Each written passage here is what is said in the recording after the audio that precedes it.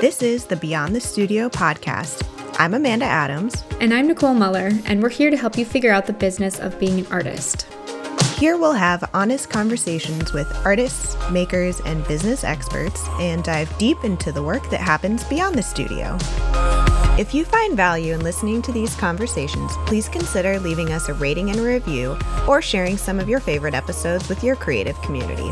It's the easiest way to show us some love and help others find the podcast. Thanks so much for listening.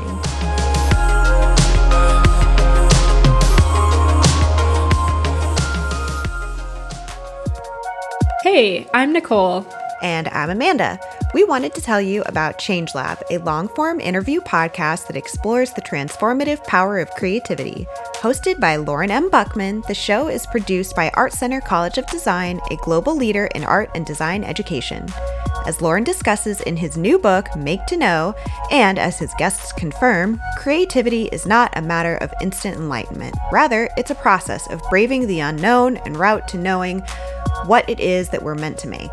This 9th season lineup includes interviews with author Amy Bender, visual artist Ann Hamilton, Whirlpool design chief Tisha Johnson, Lincoln Park performer and illustrator Mike Shinoda, and pioneering installation artist Diana Thader.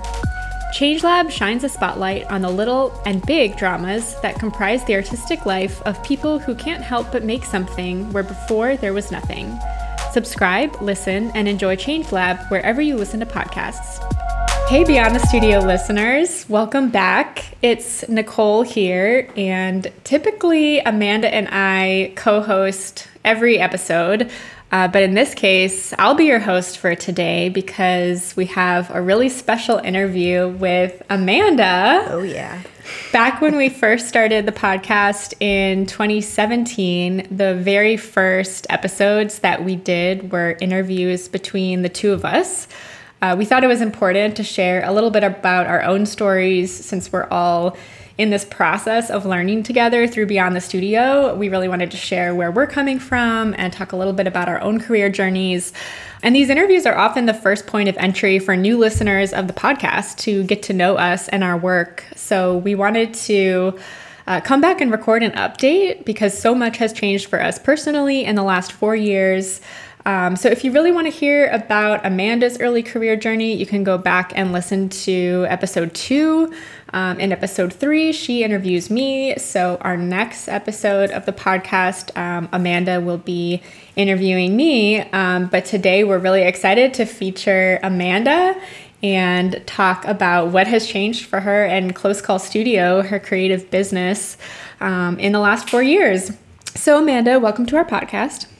Oh, thank you for having me at our podcast. It feels so great to be back. If this is your first time listening, I'm one of your hosts of this here podcast, Beyond the Studio. And like Nicole said, we interviewed each other at the very beginning of the podcast when we were probably like 28 years old. And I feel like now we're on the other side of 30. We've learned some lessons. We've got some different feelings than we did on the other side. So we figured we'd do an update, and I'm excited to do that. And I love doing these interviews for the podcast because it's such a cool opportunity to kind of hear where someone's at a very specific point in time. And you know, what I say today may not apply tomorrow, or may not, I may feel very differently 5 years from now or 4 years from now, but it's always nice to look back and get a little bit of perspective. So I'm happy to be back on the podcast. Well, when we first recorded that interview in 2017, we talked a lot about the origins of Close Call Studio, your creative business. And at that point, I don't think you were even full-time with it. So maybe just to start off, you could give us a recap, catch listeners up to speed, and talk about where you were at that point in time. What did your life and business look like?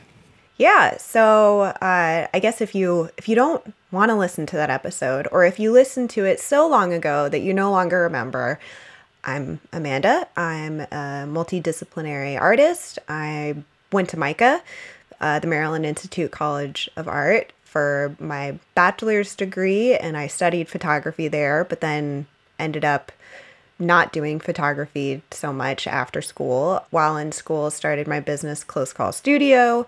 Started that in 2012. Then in 2017, was able to go full time with Close Call Studio, which is also the same year we started the podcast. So when we started and you interviewed me many years ago, I was still working a day job. I was still like, yeah, definitely gonna keep doing this. And then I got rid of that day job a few months after we did that recording. And that was like, I was just working in a restaurant. It wasn't a really important job to me, but they ended up closing the restaurant. So that job went away, and that sort of forced me into going full time. But it was right before the holiday season was starting. So I was able to then kind of focus on that. So it was a really good time to transition out of a day job for me professionally. But yeah, in that first interview, I still had the day job. As far as like just recording goes, I feel like we were so nervous and so like unsure of how to have an interview and how to talk on a podcast. I feel like we were so, or at least I think we recorded those first interviews 4 or 5 times and then stitched them together into one conversation. Yeah, we totally did. Just between like not knowing how to record, having audio problems, feeling really nervous, and just like feeling insecure with our answers, and like having that vulnerability afterwards of like, oh God, I can't believe the sound of my own voice, which I still feel that way. But my mom assures me every time she hears an episode that I sound great. So thanks, Mom. But yeah, I feel like also, again, podcasting specific, I feel like my editing has gotten way better than in those early episodes. The sound quality has improved, so that's a big improvement. Mostly talked about my college years and early life and kind of how and why I started the business. And I sang the praises of doing consignment and wholesale, which I've almost completely eliminated because of burnout and conversations that we've had on this podcast that helped me to kind of realize that those were not the best use of my time. Yeah, so no more day job, been building up the podcast. Oh, I also said that I was going to do a craft show database on that podcast. I never did that. And now since the pandemic, I haven't done any craft shows in almost 2 years. So have things changed? Yeah, we talked a lot about how your business was structured at that point, and I remember also talking about how that early opportunity to sell your work through Anthropologie gave some added credibility to your fledgling creative business and opened up other opportunities to sell your work wholesale through various boutiques. And like you said, you were also doing a lot of craft shows to sell your work in person. So I've gotten to witness the changes in your business model over the years, both as a product of your own growth and experience, but then also through this last year as a result of COVID and the pandemic.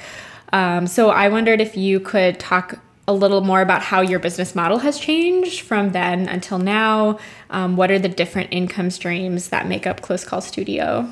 Yeah. Let's see if I can find my pie charts. So we can share these visuals with the episode. Over the years, I've made a few pie charts on my various streams of income. And I haven't made one for every year, but I at least have the one for 2018. And again, we'll share this with the episode. But my streams of income were kind of divided between my online store, craft shows, wholesale and consignment, the podcast, and miscellaneous freelance work. It was like primarily craft shows and wholesale. They both took up like a third of it each. And then the rest of it was mostly the online store and then a little bit of freelance and a little bit from the podcast. And I didn't do one for 2019, but the 2021, I didn't do any craft shows at all because of COVID, obviously. My online store was 59% of my 2020 income. Wholesale was 26%, which after last year, I've even further reduced my wholesale.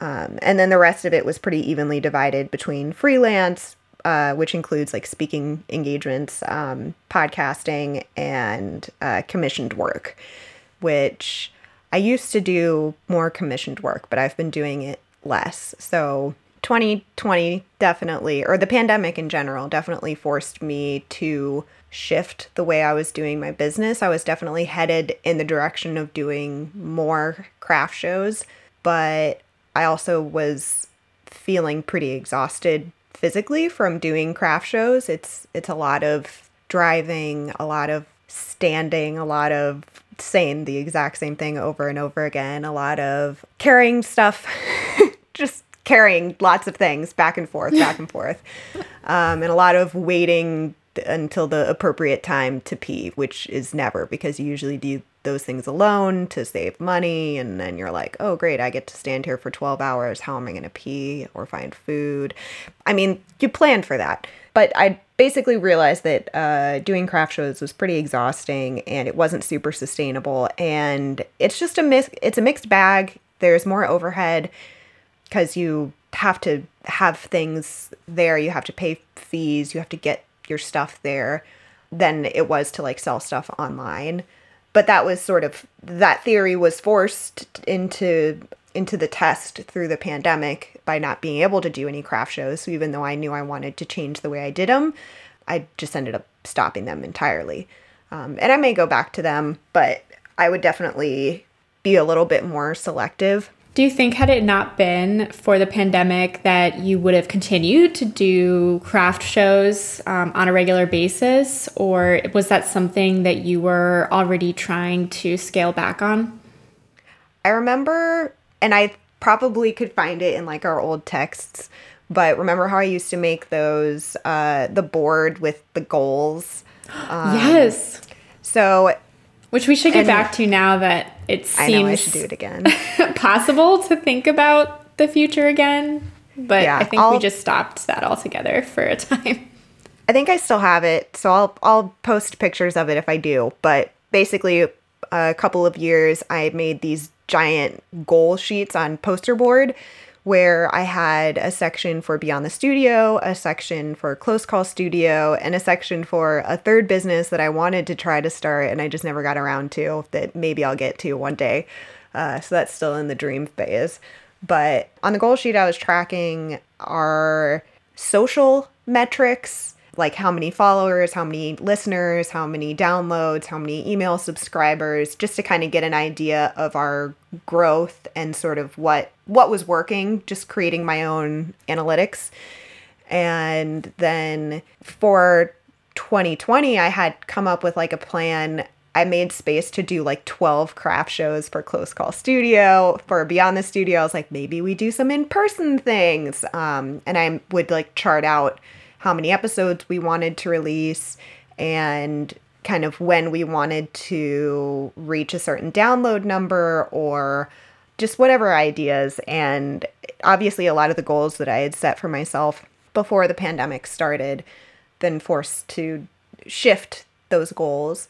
But a lot of the goals that I had, the pandemic sort of forced them to happen, where I knew I needed to create better boundaries between my work and my life. I was really doing that like glorifying working all the time thing. I mean, I didn't really believe in that, but I felt like the need to hold myself to that standard, both out of like pressure and capitalism, I guess, but also out of, just fear when, you're not sure if your business is going to make it or going to succeed. And you're like, I don't know if this project is going to sell. I don't know if this is going to work. But then through the pandemic, was definitely forced to take my mental health seriously and take those boundaries more seriously. Mm-hmm. Yeah, I don't know if I'm like answering any questions or just going on tangents, but we did say this is definitely going to be a way less formal conversation than the first one. Yeah, I think a lot has obviously shifted as a result of the pandemic, but it's also interesting to hear about how it may have accelerated some ultimately positive changes for you in your personal life or with the way that you were structuring Close Call. I'm wondering if you could also share about your decision to cut back on wholesale, if that was similarly sparked by the pandemic or something that you realized you wanted to do long term, and then also how you made that shift into selling more directly to people online. Did you notice a dip in overall income because of the pandemic, or were you able to pretty seamlessly shift away from having wholesale and in-person craft shows take up the majority of your business to selling directly to customers online? Yes. I think, I don't know, maybe if I break it up by year, it's a little bit easier to understand. So we started the podcast obviously in 2017. So around that point, I was all like, yay, wholesale, yay, consignment. Definitely want to keep doing that. Because in my brain, that was the best way to grow my business and to get my stuff in front of more eyes, in more places. And kind of the same idea with craft shows, like just getting my stuff directly in front of people, quite literally. And probably in 2018 and 2019, I had a big jump in my wholesale where it had been maybe supplementary with my income a little bit here and there before it started to become about a third, if not maybe even almost half of my income. And I was overwhelmed with the amount of work that I had to produce to make the amount of money required to survive and to, be able to be self-employed. And I was sort of at a turning point where I was like, I either need to hire people because I physically can't produce this amount and it's like wearing on my body. I can only sew so much before my hands start to hurt. And, if I'm at that time, late 20s with like aching hands, what does that mean for my career life, as an artist for my life? So I had to really think, like, do I continue to destroy my body for really low prices? Or do I hire people, which goes against my kind of ethos as a business owner. Like, I knew I couldn't afford to pay anybody. So if I was going to outsource, there was just no way to do it in a way that was fair to either the person that I was like, okay, I'm not willing to wreck my hands, you do it. And I want to make more money for it. So I was like, I knew I couldn't go in that direction. So I had to figure out, okay, I don't know. And then through the pandemic, I wasn't able to do craft shows, and that took away a bunch of my income. So I sort of had wanted to reduce wholesale, but was too nervous through 2020 to reduce wholesale. I was like, I'm too afraid. I don't know if I'll be able to make it through a pandemic with all these other forced structural changes. Like, can I afford to say no? So I just said yes. And then by the end of the year, especially for the holiday season, it was horrible. It was exhausting. I was overworked. I was really behind. It was also a really difficult year as far as getting things shipped to people. Yeah. Customer service was like, it made me cry every day. Every time I checked my email, I was just like, oh, another person is pissed at me because mail is affected by the pandemic and it's apparently my fault. And I'm apparently ruining Christmas for multiple families. Like, it was so bad.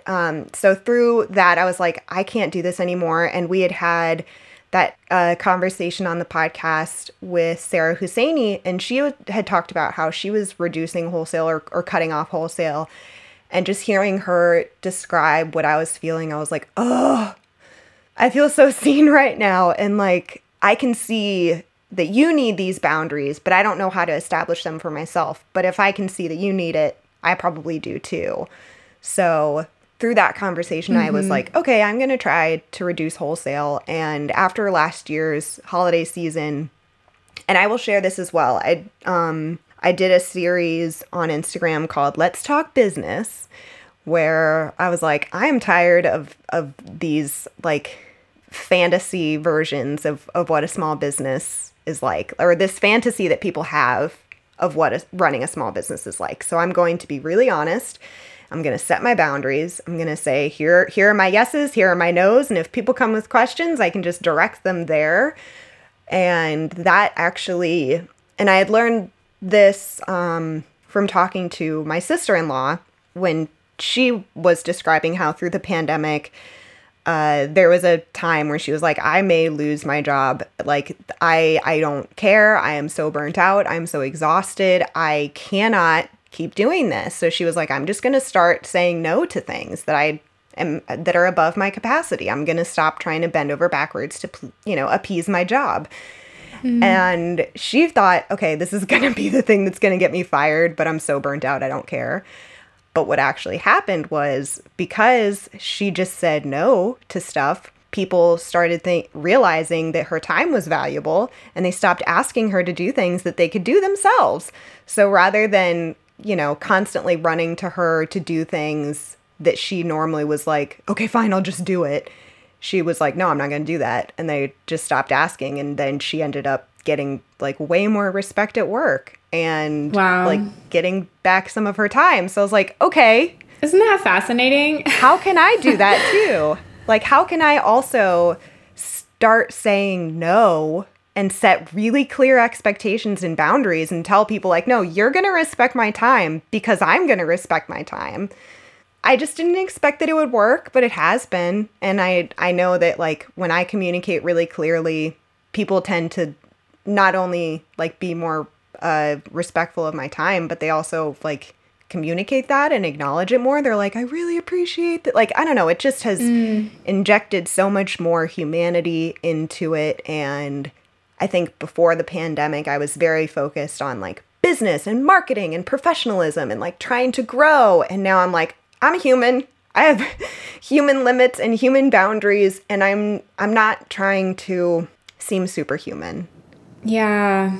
I would like to think and hope that is something that just universally has become more, I don't know, mainstream throughout the pandemic. Just this, increased sense of empathy that we're all dealing with our own challenges, meanwhile trying to collectively navigate this crisis together. And so, maybe we can be a little bit more understanding of one another. And it's so interesting to hear too how it can be so hard to create these boundaries in our own lives for fear of either how we'll be perceived or the impact they may have on our business. Or I always think about it too for me, like how much is rooted in this fear of, right, if I say no to this opportunity or to this person or this request, like will there be another one, or will they consider me in the future, or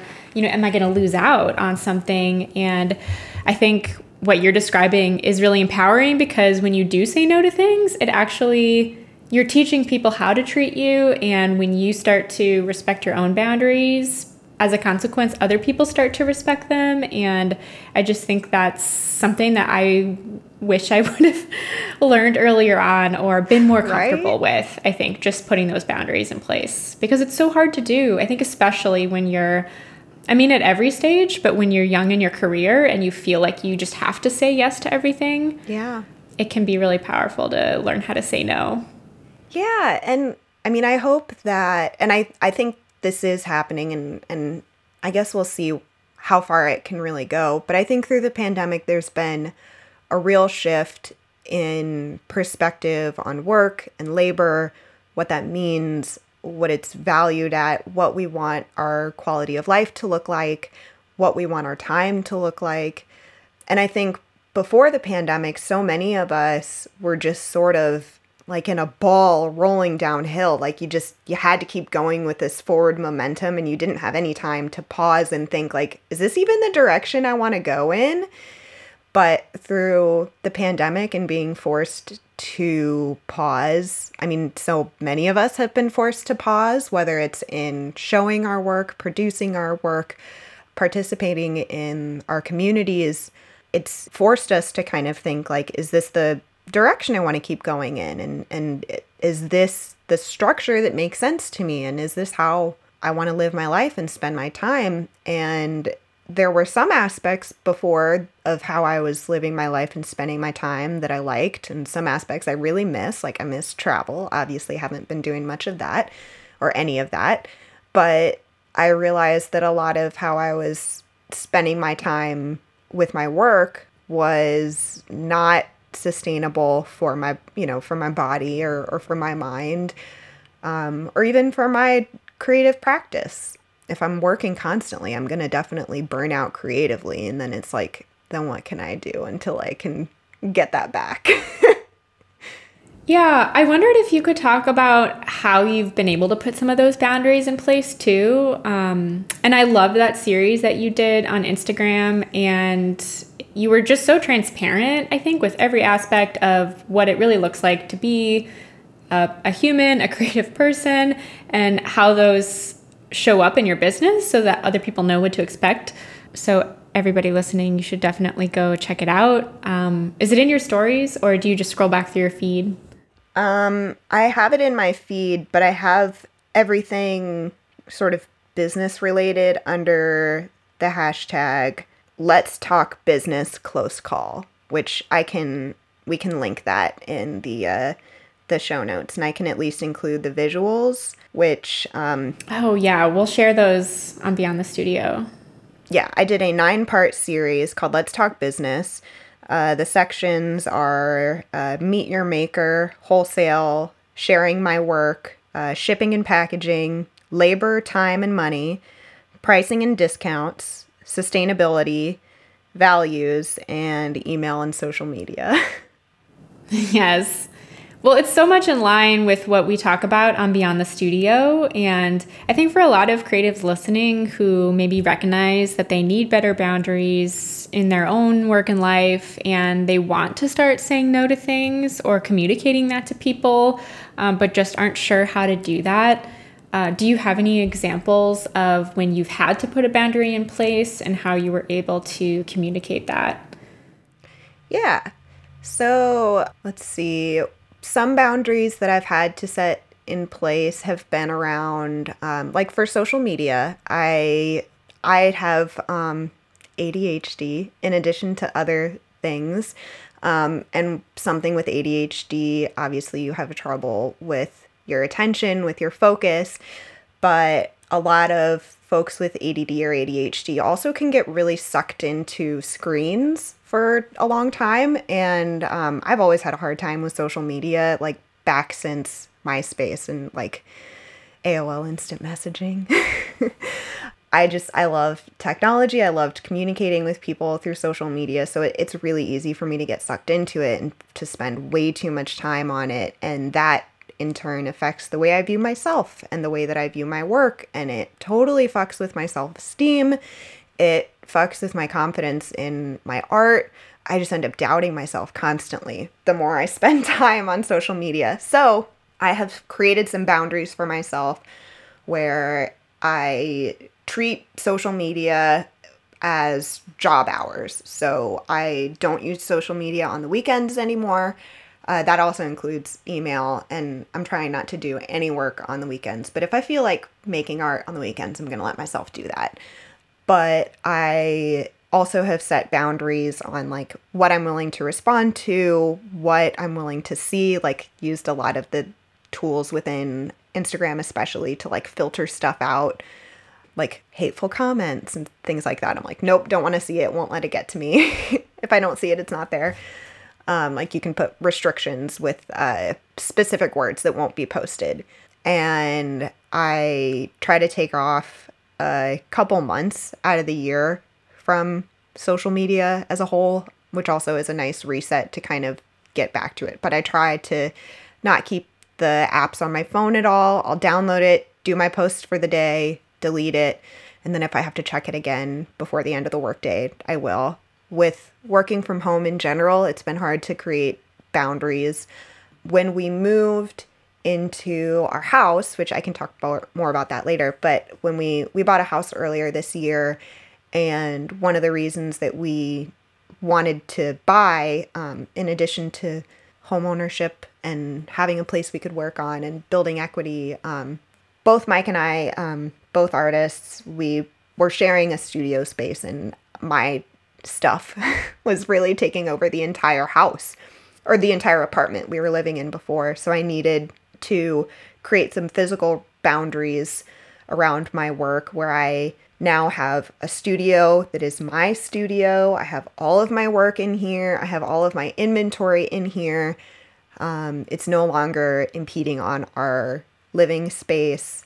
Let's see, I set some boundaries as far as commissions and freelance for myself. I basically used to say yes to everything because I was like, this is an opportunity. This is money. Mm-hmm. Yes, yes. And now I'm going to set a price. And if they can't pay that, I'm not doing it. But I also am only going to say yes to projects that I have time for and that I am excited to do and have an idea about. I've had, folks come with commission ideas and it just doesn't excite me, or I know that like the amount of feedback that they would give, I'm like, I don't want feedback from clients. I don't do well with it. I work for myself because I don't like having a boss, and I realized in client work I had done before, I don't know, having people edit my work made me really mad. So it just always ended up making me feel like it wasn't worth the money and it wasn't worth the frustration. So I've mostly reduced commissions and freelance unless they're literally like, we will pay what you ask. You have full creative freedom. We will make no edits. Mm-hmm. I love that. Which usually only comes from like friends or people that have already commissioned stuff that I'm like, yeah, you're a dream client. And that has extended to wholesale as well. Like I used to say yes to all wholesale, and now I only say yes to wholesale from the few existing clients that I have already established really good relationships with, so that I know that like one of them is this food co-op in West Virginia where they use my little handmade felt fruits and veggies as like a gift when you sign up for their CSA or when you like sponsor a neighborhood community garden. And I'm like, of course I want to work with them. Like that's so dreamy. And same thing with like a couple small businesses that sell my cat toys that I've worked with for years. But yeah, lots of bad experiences have led me to set better boundaries to try to save myself the grief and frustration. Yeah, and some of it, well, a lot of it, I think, is sort of figuring out through experience what works for you and what doesn't work for you. Totally. I feel like we've all had to learn, what our own personal set of criteria is when it comes to taking on new projects. But I love that sometimes setting a boundary can look like, deciding what types of projects to say yes or no to. And then sometimes it can look like a physical boundary, just finding a way to give you and Mike more space to yourselves to be able to focus on your work and not have it interfere with your personal life so much. Yeah. I wanted to go back and ask you again about this shift away from wholesale that you made, and if it seemed like a kind of a double-edged sword, like doing these in-person craft shows and then selling your work wholesale was a way to get your work and name out in front of a wider audience. But I guess, I don't know if we mentioned this earlier, but when you're doing wholesale, you're typically selling your work at like a 50% reduction. Is that true? Because they're purchasing up front. Oh, yes. Yeah. So yeah, much like for a fine artist, if you're working with a gallery or a consultant, so they're usually taking a large commission of the work. So I can really understand how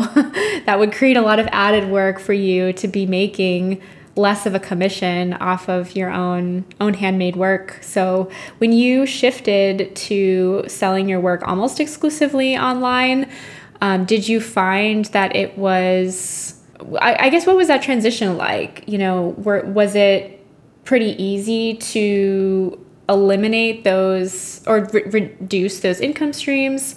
Did you find new ways of kind of growing your audience independently of those? How were you able to make that change? Let's see. I have my little like timeline notes on here. Yeah, so in 2018 and 2019, I was doing a lot of wholesale, and I think a lot of the shift, like I said, it came from the conversation that I had, or that we had with Sarah Husseini, where she had talked about when she had kind of hit her wall with wholesale, and she thought to herself, and I'm probably going to paraphrase here, but something along the lines of like, I'm producing all of this work and selling it for half price. I could be producing half of this and make the same amount, or I could be selling all of this full price myself and be making way more money. Like, why am I exhausting myself for someone else to profit off of my labor when I know I'm not even really profiting much off of my own labor?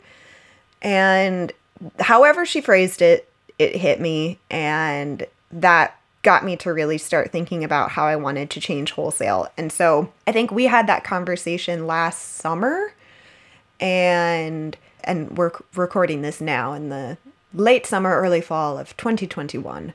But in the fall of summer or fall, when we talked to Sarah, I kind of decided to myself, like, okay, if I can make it through a full year of a pandemic with my business still afloat, then I'm going to try to cut out wholesale next year, because maybe I can make the shift. So I made a lot of shifts in my business after talking to her, because I just really respect the way that she runs her business, and she's really thoughtful about it. And she has thought about the necessary boundaries to make it sustainable, and I had not. So I was like, okay, Sarah, let me learn from your wisdom. And actually, a lot of what I learned also came from the conversation that we also had on the podcast with Sarah Benning. I just have learned a lot from Sarah's, but also from all of our podcast guests, of course. But yeah, I sort of was gauging a lot of my decisions business-wise for 2021 based on how 2020 went, because I was just sort of like, if I can make it through this year, a full year of a pandemic with, being self-employed, then I can start to make adjustments from there.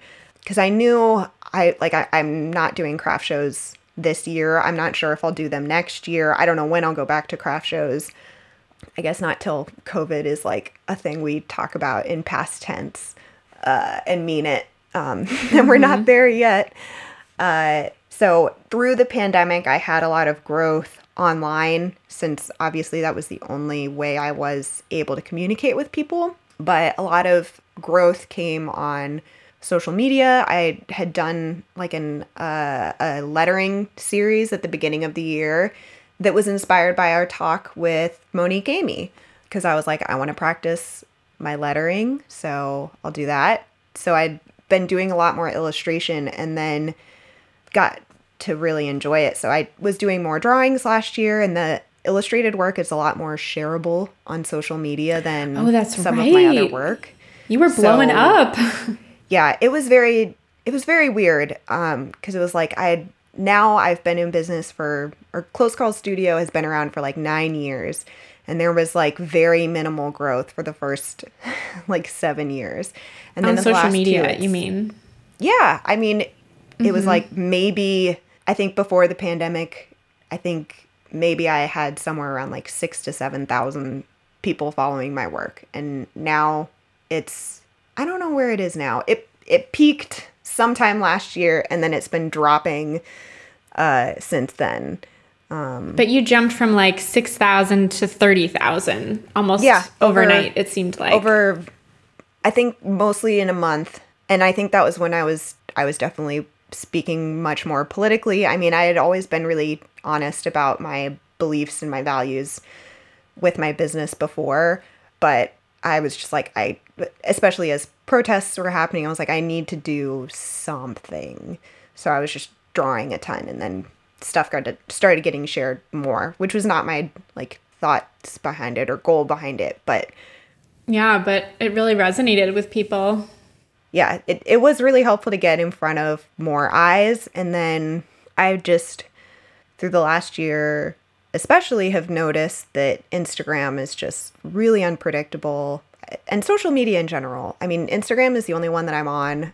There's like, I think once a month, I think like, should I make a TikTok? Is this the thing I have to do? And then I'm like, I don't want to go there. But I realize that social media, it's just really unpredictable. It's constantly changing. You don't own your audience. So I was thinking Instagram's not going to last forever. So the people that want to buy from me, I need to find a way to capture them. So I this is a really long answer from your wholesale question, but basically simultaneously, while also getting rid of wholesale for the most part, I also shifted my business model from basically releasing stuff as I made it to while also doing like pre-sale type work to now I'm doing scheduled shop updates like once every 6 to 8 weeks where I make everything that I can and everything that I feel like making. And I have to also plan like, okay, if I need to earn this amount of money, how much of what things do I have to produce to make that happen? But I made a bunch of shifts simultaneously to try to make it make more sense. And so now a shop update looks like monetarily what a really good craft show used to be. So as long as I time them right and I produce the right work for the right amount of money, like as long as I plan it properly, I can kind of make up for the lack of wholesale and the lack of markets. And it's just been a lot of shifting. Yeah, that's really helpful to hear though, because it's not as if you just woke up one day and decided, I'm not going to do wholesale anymore. It seems like it was the product of a lot of slow shifts and starting to grow your own audience independently, whether through social media or starting to transition those followers onto an email list so that you could communicate more directly with them. And then I think it's also interesting how you were able to, by doing that, slowly reclaim more of your own time. And this kind of goes into this conversation about boundaries. And instead of making all of this work on demand or like made to order as, people are buying things from your shop or wholesale orders are coming in, now you're in control of your schedule because you have these pre-scheduled releases where you're, sharing an entire new collection of work or a new series, but you're able to pace it out over however many weeks or month in a way that fits your own schedule. And you also are giving yourself more control over the income that comes in by being able to predict, based on what you're releasing, how much you can expect to make through that next drop or release. So I just think it's really helpful to hear really how you went about doing that, because I think kind of wanting to make those changes is one thing, but starting to kind of implement some new systems to allow yourself to do that is another. Yeah. And by the way, these interviews that Amanda's mentioned, we'll include links to in our show notes, but they can all be found in season 3. Yeah.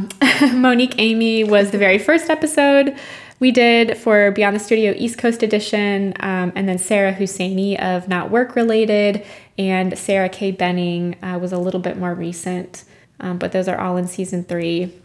Yeah. Can you tell that all 3 guests were my personal requests of like, I need to learn from these women because they know what they're doing and I want to know what I'm doing. Yeah, that's the whole reason we started the podcast, was to learn from other artists. Yeah. Oh, yeah. Which is actually a great segue to maybe talking a little bit about the podcast, because obviously in this span of time, we've been working on and growing Beyond the Studio. And I can think of so many examples for me personally of how conversations we've had have, affected my own work and how I approach my own career, but I would love to know about some things that you've learned through the podcast or through conversations we've had that you've been able to apply to your own life and business. And you've mentioned some already, like the conversations that we just had. Oh, yeah. I mean, I think this is a very diplomatic answer, but from every interview that we have had on the podcast, I have had personal takeaways that I take into my life, and it, changes the way that I think, changes the way that I work, changes the way that I communicate. I feel like in a very broad sense, just speaking to the artists that we've been able to speak to has really made me think a little bit differently, especially in the art world. I've gotten so much more perspective from hearing from folks that are, it's like we're working in the same world, but we're also working in very different worlds, and we all come from completely different backgrounds and experiences, and work in different ways and work with different mediums, and present our work in different ways. And it's been amazing to be able to learn from so many people. And obviously within the last season, talking with Sarah, and Monique, I got a lot of takeaways because their businesses they don't necessarily look the same as mine, but they look pretty similar. So it's easy for me to take super applicable takeaways from artists with like maker type businesses, because that translates really well. That's a really vague answer to say I've learned a lot from everybody, but you don't have to pick a favorite. For some reason, this is a funny example, but I don't know if it was Sarah Husseini or Monique Amy that suggested it, but I remember talking about that label printer that you ended up purchasing. It was Sarah. Which is a really small practical example.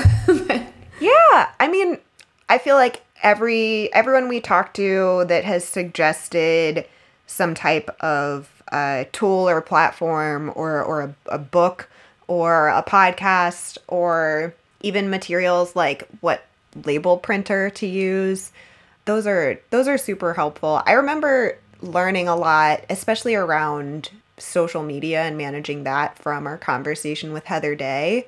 I remember our conversation with Abdu Ali was a great one for just feeling really inspired and kind of keeping a good attitude through the work that you produce. I can definitely get like very melancholic and super down on myself. So I feel like I take a lot of the positive energy and the inspiration from our podcast. Yeah, and I'm sure we'll cover more of this in our mid-season recap, which, by the way, for listeners, after Amanda and I interview each other, we've been planning to do this mid-season recap where we really kind of talk about, what we've learned through the season so far, what's ahead for Beyond the Studio. So I'm sure we'll get into all of this more too, but I think it's helpful to hear how some of the things that you've learned through Beyond the Studio have impacted your own business, because, I know for one that I probably would not have been in a position to pursue my own art practice full time had it not been for the podcast and what I've learned through it. So I just think These conversations have been so invaluable, and I know we'll talk more about this in future episodes. But this is kind of a shift in gears. But you mentioned this earlier, and something I also wanted to talk about that's been a bit of good that's come out of the pandemic is that you and Mike recently bought a house in early 2021. Yeah. So I would love to hear about what that process has been like for you and some of the ways that that's just changed not just Close Call Studio, but your life personally. That's a goal that I know that the two of you have had for a long time, and I'm just so excited for you guys. And I also got to visit their house recently. Yeah. I'm sure we'll talk about this in my interview, but I was in Baltimore earlier this year installing a project in Washington, D.C., and got to stay with Amanda and hang out for a couple of days. So it was just so fun to see how your vision has kind of expanded into this space, and it feels so much like the two of you, and your personalities are just present all throughout it. And so it was really fun to see how Close Call Studio has expanded and the way that your creativity has seeped into every area of your house. So congrats to you guys again. Thank you. Yeah, so let's see, I guess I'll start at the very, very beginning. I was born in 1990. No, I'm just kidding. I was, but Mike and I had tried to start the process of buying a house probably like 3 or 4 years ago. And we went to the bank. We told them, hey, we want to buy a house. I believe it was before I had gone full time. Oh, actually, what is time? It might be like 5 years ago. I believe it was when I was still working at Apple, or maybe even before I was working at Apple. Before the podcast, Mike and I wanted to buy a house. And we went to the bank. We were like, hey, we want to buy a house. And they were like, you guys can both go get real jobs for 2 years and then come back and ask again. At the time, which is so crazy. Oh, I know. And well, it's worth noting too, Mike is a musician. So you two are both independent creatives. Yeah, on paper at that time, I was a barista, a self-employed artist, and I may have been also working at Apple at that time. I can't remember. But I was working several jobs. Mike was a musician that was touring a lot while also working in a restaurant. We could afford to make mortgage payments, and they said, hard pass. So we have spent the last couple years trying to figure out the money end of it. We finally did. And I mean, it's different for everybody how they get the money to buy a house. But typically people go through a bank, they get a loan. And we started looking again more seriously in October of 2020. That was after having been quarantined in our very small apartment for most of the year together. You needed some more space. Running multiple businesses. Yeah, both of us running multiple businesses. I mean, Mike is he has 3 music-related projects in addition to his job at the like small amp business where he's a builder. And yeah, we just were running out of space, and my business was growing, which was awesome, but it was taking up more space in the house that you just couldn't put anything away anymore because there was nowhere to put anything. I mean, we had inventory under our bed, inventory in our closet, inventory in all places. So we kind of reached a point where either Mike and I were both going to rent studios outside of the home, or we would try to find a house that had enough space for us to each have a studio. And we realized it would be more cost effective to buy than to be supporting 3 rents between us, which it potentially could have been 4 because they also may need to get a new practice space for their band. So we were like, how many places are we renting? That's too many. So we'll try to buy. We started house hunting, end of October. I think we ended up seeing like 13 or 14 houses. We tried to put an offer in on 3 of them. We eventually got a yes. We got a lot of just nothing, crickets. It was I don't know everyone's circumstances with buying a house, but from what I heard, buying a house in 2020 was chaotic. Yeah. And I am not in that process either, but I've heard the same. So added kudos to you for making it happen in a really difficult time. It was really aggressive. And I think the only reason that I was able to actually make it work as far as like timing, because I feel like stuff was just getting swiped out from under you. You're like scheduling to look at the house and you're like, just kidding, someone just bought it. And you're like, this went up yesterday, or this went up an hour ago. It was just really aggressive. And a lot of people were overpaying a lot for their houses. So it was really stressful. A lot of seeing houses that didn't quite work. A lot of emotions. A lot of just being scared and feeling totally clueless, because unless you're a realtor or work in some capacity of like the house buying process, it just feels really scary and daunting, and like nobody explains it to you. You're just like, okay, I guess we're moving forward. I guess this is just happening. I mean, we bought a house and I still don't totally understand how it happened. However, our realtor understood. So I guess that's really what mattered the most. We eventually found and bought our house in January. We moved in February, and we have been here since. It's been great. I mean, it also has been stressful and scary and expensive and just feels very surreal, but it has been really great to like grow into a bigger studio space, to have some separation literally with work. Now that we have a house, we have a garden. So I spend like, if the weather allows, I will be outside in that garden, which has been my therapy, which is great because on this self-employed artist insurance, therapy is not an option for me unless I was paying out of pocket, which is not there yet. But the house and the garden have been a really nice creative project, and yeah, it's been a good distraction through the stress and fatigue of being in this pandemic. And yeah, the house is also just the change of scenery has been inspiring creatively. So yeah. Yeah, well, I'm just so excited for the two of you again to be in this new house and to have an official studio for each of you.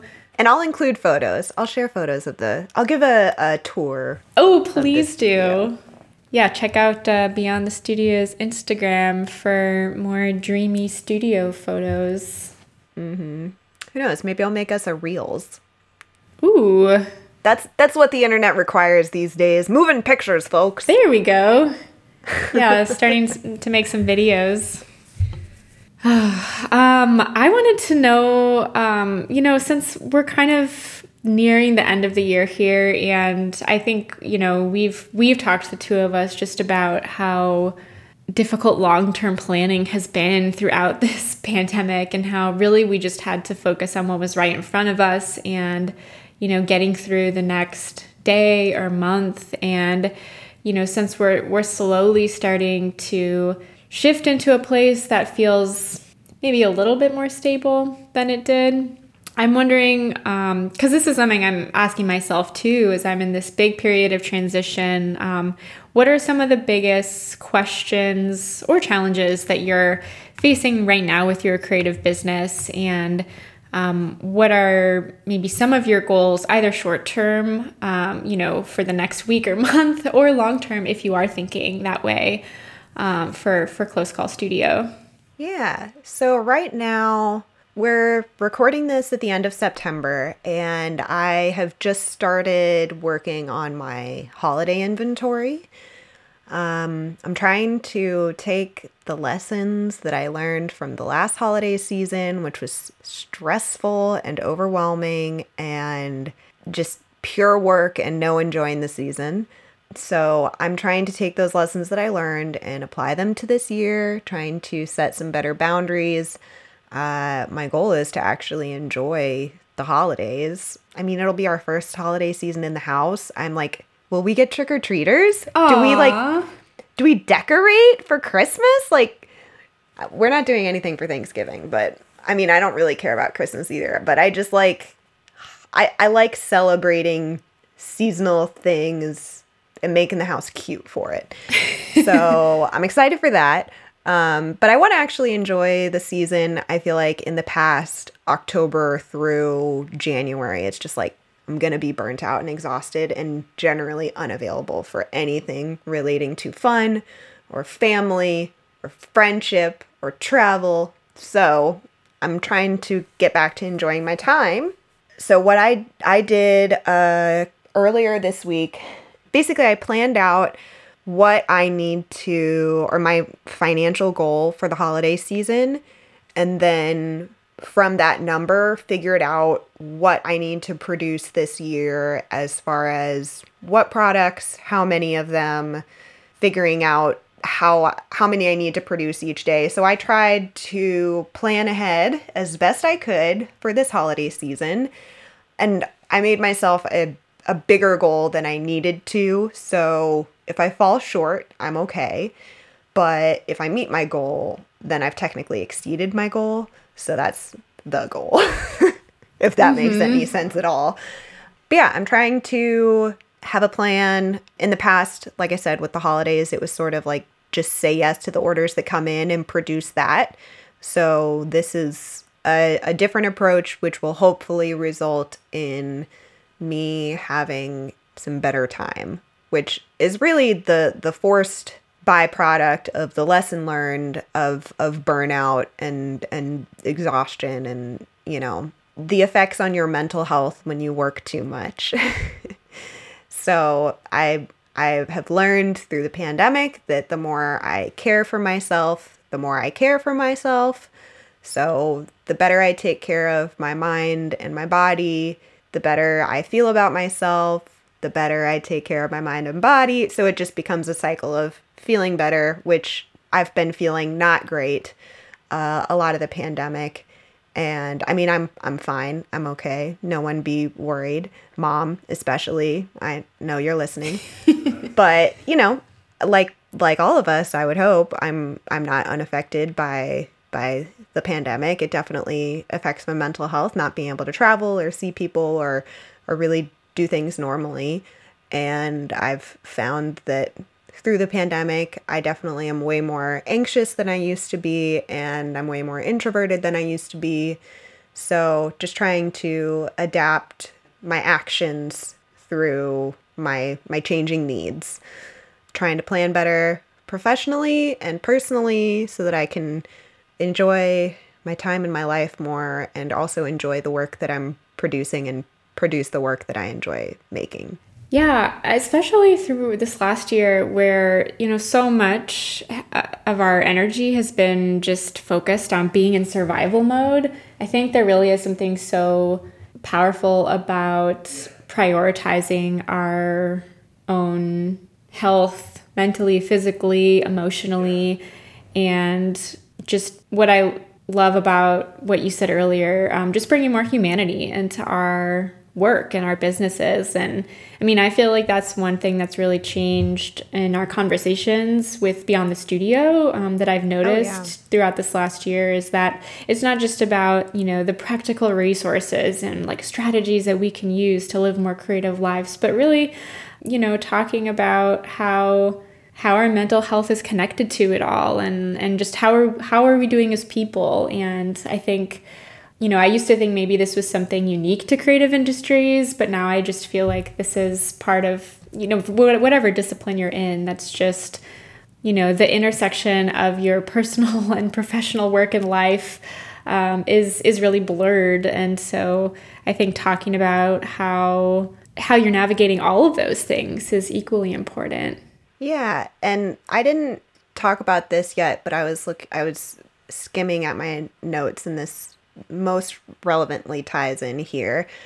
The year we started the podcast was also the year that I was thinking, and this was also, I mean, this came after the 2016 election. There were so many shifts of like, okay, I want things to look different than they look. How can I make that happen? Which I'm sure was sort of in the back of our minds a little bit as we started the podcast, just being like, okay, something. We got to have good conversations about something hopeful. Yeah. And of course, just being young. I mean, we're still young, but being young in your creative career, you just want to grow and learn as much as you can. And you have to, and you need to in order to really make it happen. But I know also that year is when I started really thinking about my values as an individual and how I can inject that into how I am professionally and how I run my business. I mean, in the like very obvious sense, it's like, okay, if I'm vegan, I'm not going to use animal products in my work. If I believe in sustainability and caring for the environment, I'm going to think about the lifespan of the things that I produce, what materials are involved, who's involved in producing those materials. And the last couple years, especially thinking even more like, how can I leverage the work that I create to share the messages I believe in? And how can I use my work to raise funds to, further my reach than what I could possibly personally donate? Like, how can I leverage my skills or community or whatever to make a greater impact? And it's been really cool to have our conversations on the podcast go more in the direction of like how our values impact the way we work. And I know we're obviously all thinking about that more now through the pandemic, and like, again, out of necessity, but also out of like, how can we shift this world to work for us better instead of just laboring all of our time and energy for, nothing. not to be totally doomsy, but I think I'm really excited to see the greater shift in conversations on our podcast from professional to personal and expanding more within both of those sort of spheres, and also trying to think as an artist myself, like how can I continue to further build my values into the work that I produce, and how can I use the work or use myself and my work to further my impact and further my, I don't know, my connection with the community around me. Yeah, I love that. And I know the podcast has been, it's funny, when we started, I was just thinking like, we're going to ask artists who make a living as artists how they make a living as artists. And now we are asking those questions, but there's a lot more to those questions. And I know the podcast has made me a better person, a better artist, a better thinker, more inquisitive. Yeah, I mean, this is a sort of disjointed summary, but I really have loved being a part of this podcast. And I can't believe that 4 years later, we're having to update our information to our listeners, because we've changed so much. I know. I mean, when we recorded those first interviews, I remember thinking like, this is going to live forever. Like, I have to present myself just right. And I remember so soon afterwards how much my circumstances had changed. And I think that is a really cool lesson to take in life, like where we feel that we are right now. You can only see so far into the future, and generally you can't at all. So we tend to think like, this is the best that I'm ever going to be. This is the most confident I'll be. This is the most successful I'll be. But there's so much more moving forward that we can continue to do, and so much more growth, so much more opportunity for learning. And it's cool to have some of it recorded in our stories. I know I learned from looking back, and I can't wait to see what we're doing 4 years from now when we got to update these again. Yeah, it's really eye-opening, because 4 years ago doesn't sound like that long ago, but on the other hand, it seems like a lifetime ago. And listening back to those interviews really, I don't know. It just made me feel like, we were such babies, and I know so much has changed. But, I think having those recorded really does serve as a reminder of where we were at that moment in time. And it really was valuable to listen back and to have this record of, how much has changed and how we've grown. And so that's really how I look at all of the conversations that we've had is, it's reflective of a moment in time. And that I don't think when we started the podcast either, we had this long-term vision for what it could become, like we do now, where I feel like there is real power and potential in sharing our own stories and sharing other artists' stories, and what that can do for creating a culture of transparency throughout the art world. And as a result, our mission, I think that's the one thing that has always stayed the same, that we hope that other artists feel empowered by learning and listening, and by being able to share the expertise that we have with one another, so that we can apply that to our own lives, and that ultimately we can all live more sustainable careers. And I think that, at least for me, has really crystallized throughout this last year, where we've all, I think collectively as an industry, struggled. The creative industry was one of the hardest hit by the pandemic, and we don't need to go into all of the ways that's happened here, but we know this. And so I think that anything that can help to shed light on the realities of making a living as an artist, that helps us value that creative labor more, is immensely important in, trying to create a kind of creative world and industry that values artists and their time and really supports them in different ways. So that's, I guess, what we hope to do, or to contribute a little bit to going forward. And yeah, this was really fun. I hope that we can a few years from now, update our interviews again, and we'll see what else has changed. But yeah, thank you for interviewing me. And listeners, thank you for taking the time to hear me talk a lot. This is hopefully going to be less cringy to listen back to than the first one. Oh, no doubt. Because that was hard to listen to. Yeah, like you said. I know when we started the podcast, we definitely came at it from the perspective of like, we are not experts. We are here with the questions because we have no answers. And I can confidently say that 4 years later, we still don't know what we're doing. But we have managed to learn a lot. But we've learned some grow things. A lot. And despite being clueless, we are still managing to be okay. And if that's not a lesson in life, I don't know what is. That's it for this episode of the Beyond the Studio podcast. You can find show notes, references, and a brief summary of the episode over at our website, beyondthe.studio. While you're there, be sure to sign up for our mailing list to find out about upcoming guests, special announcements, and podcast giveaways.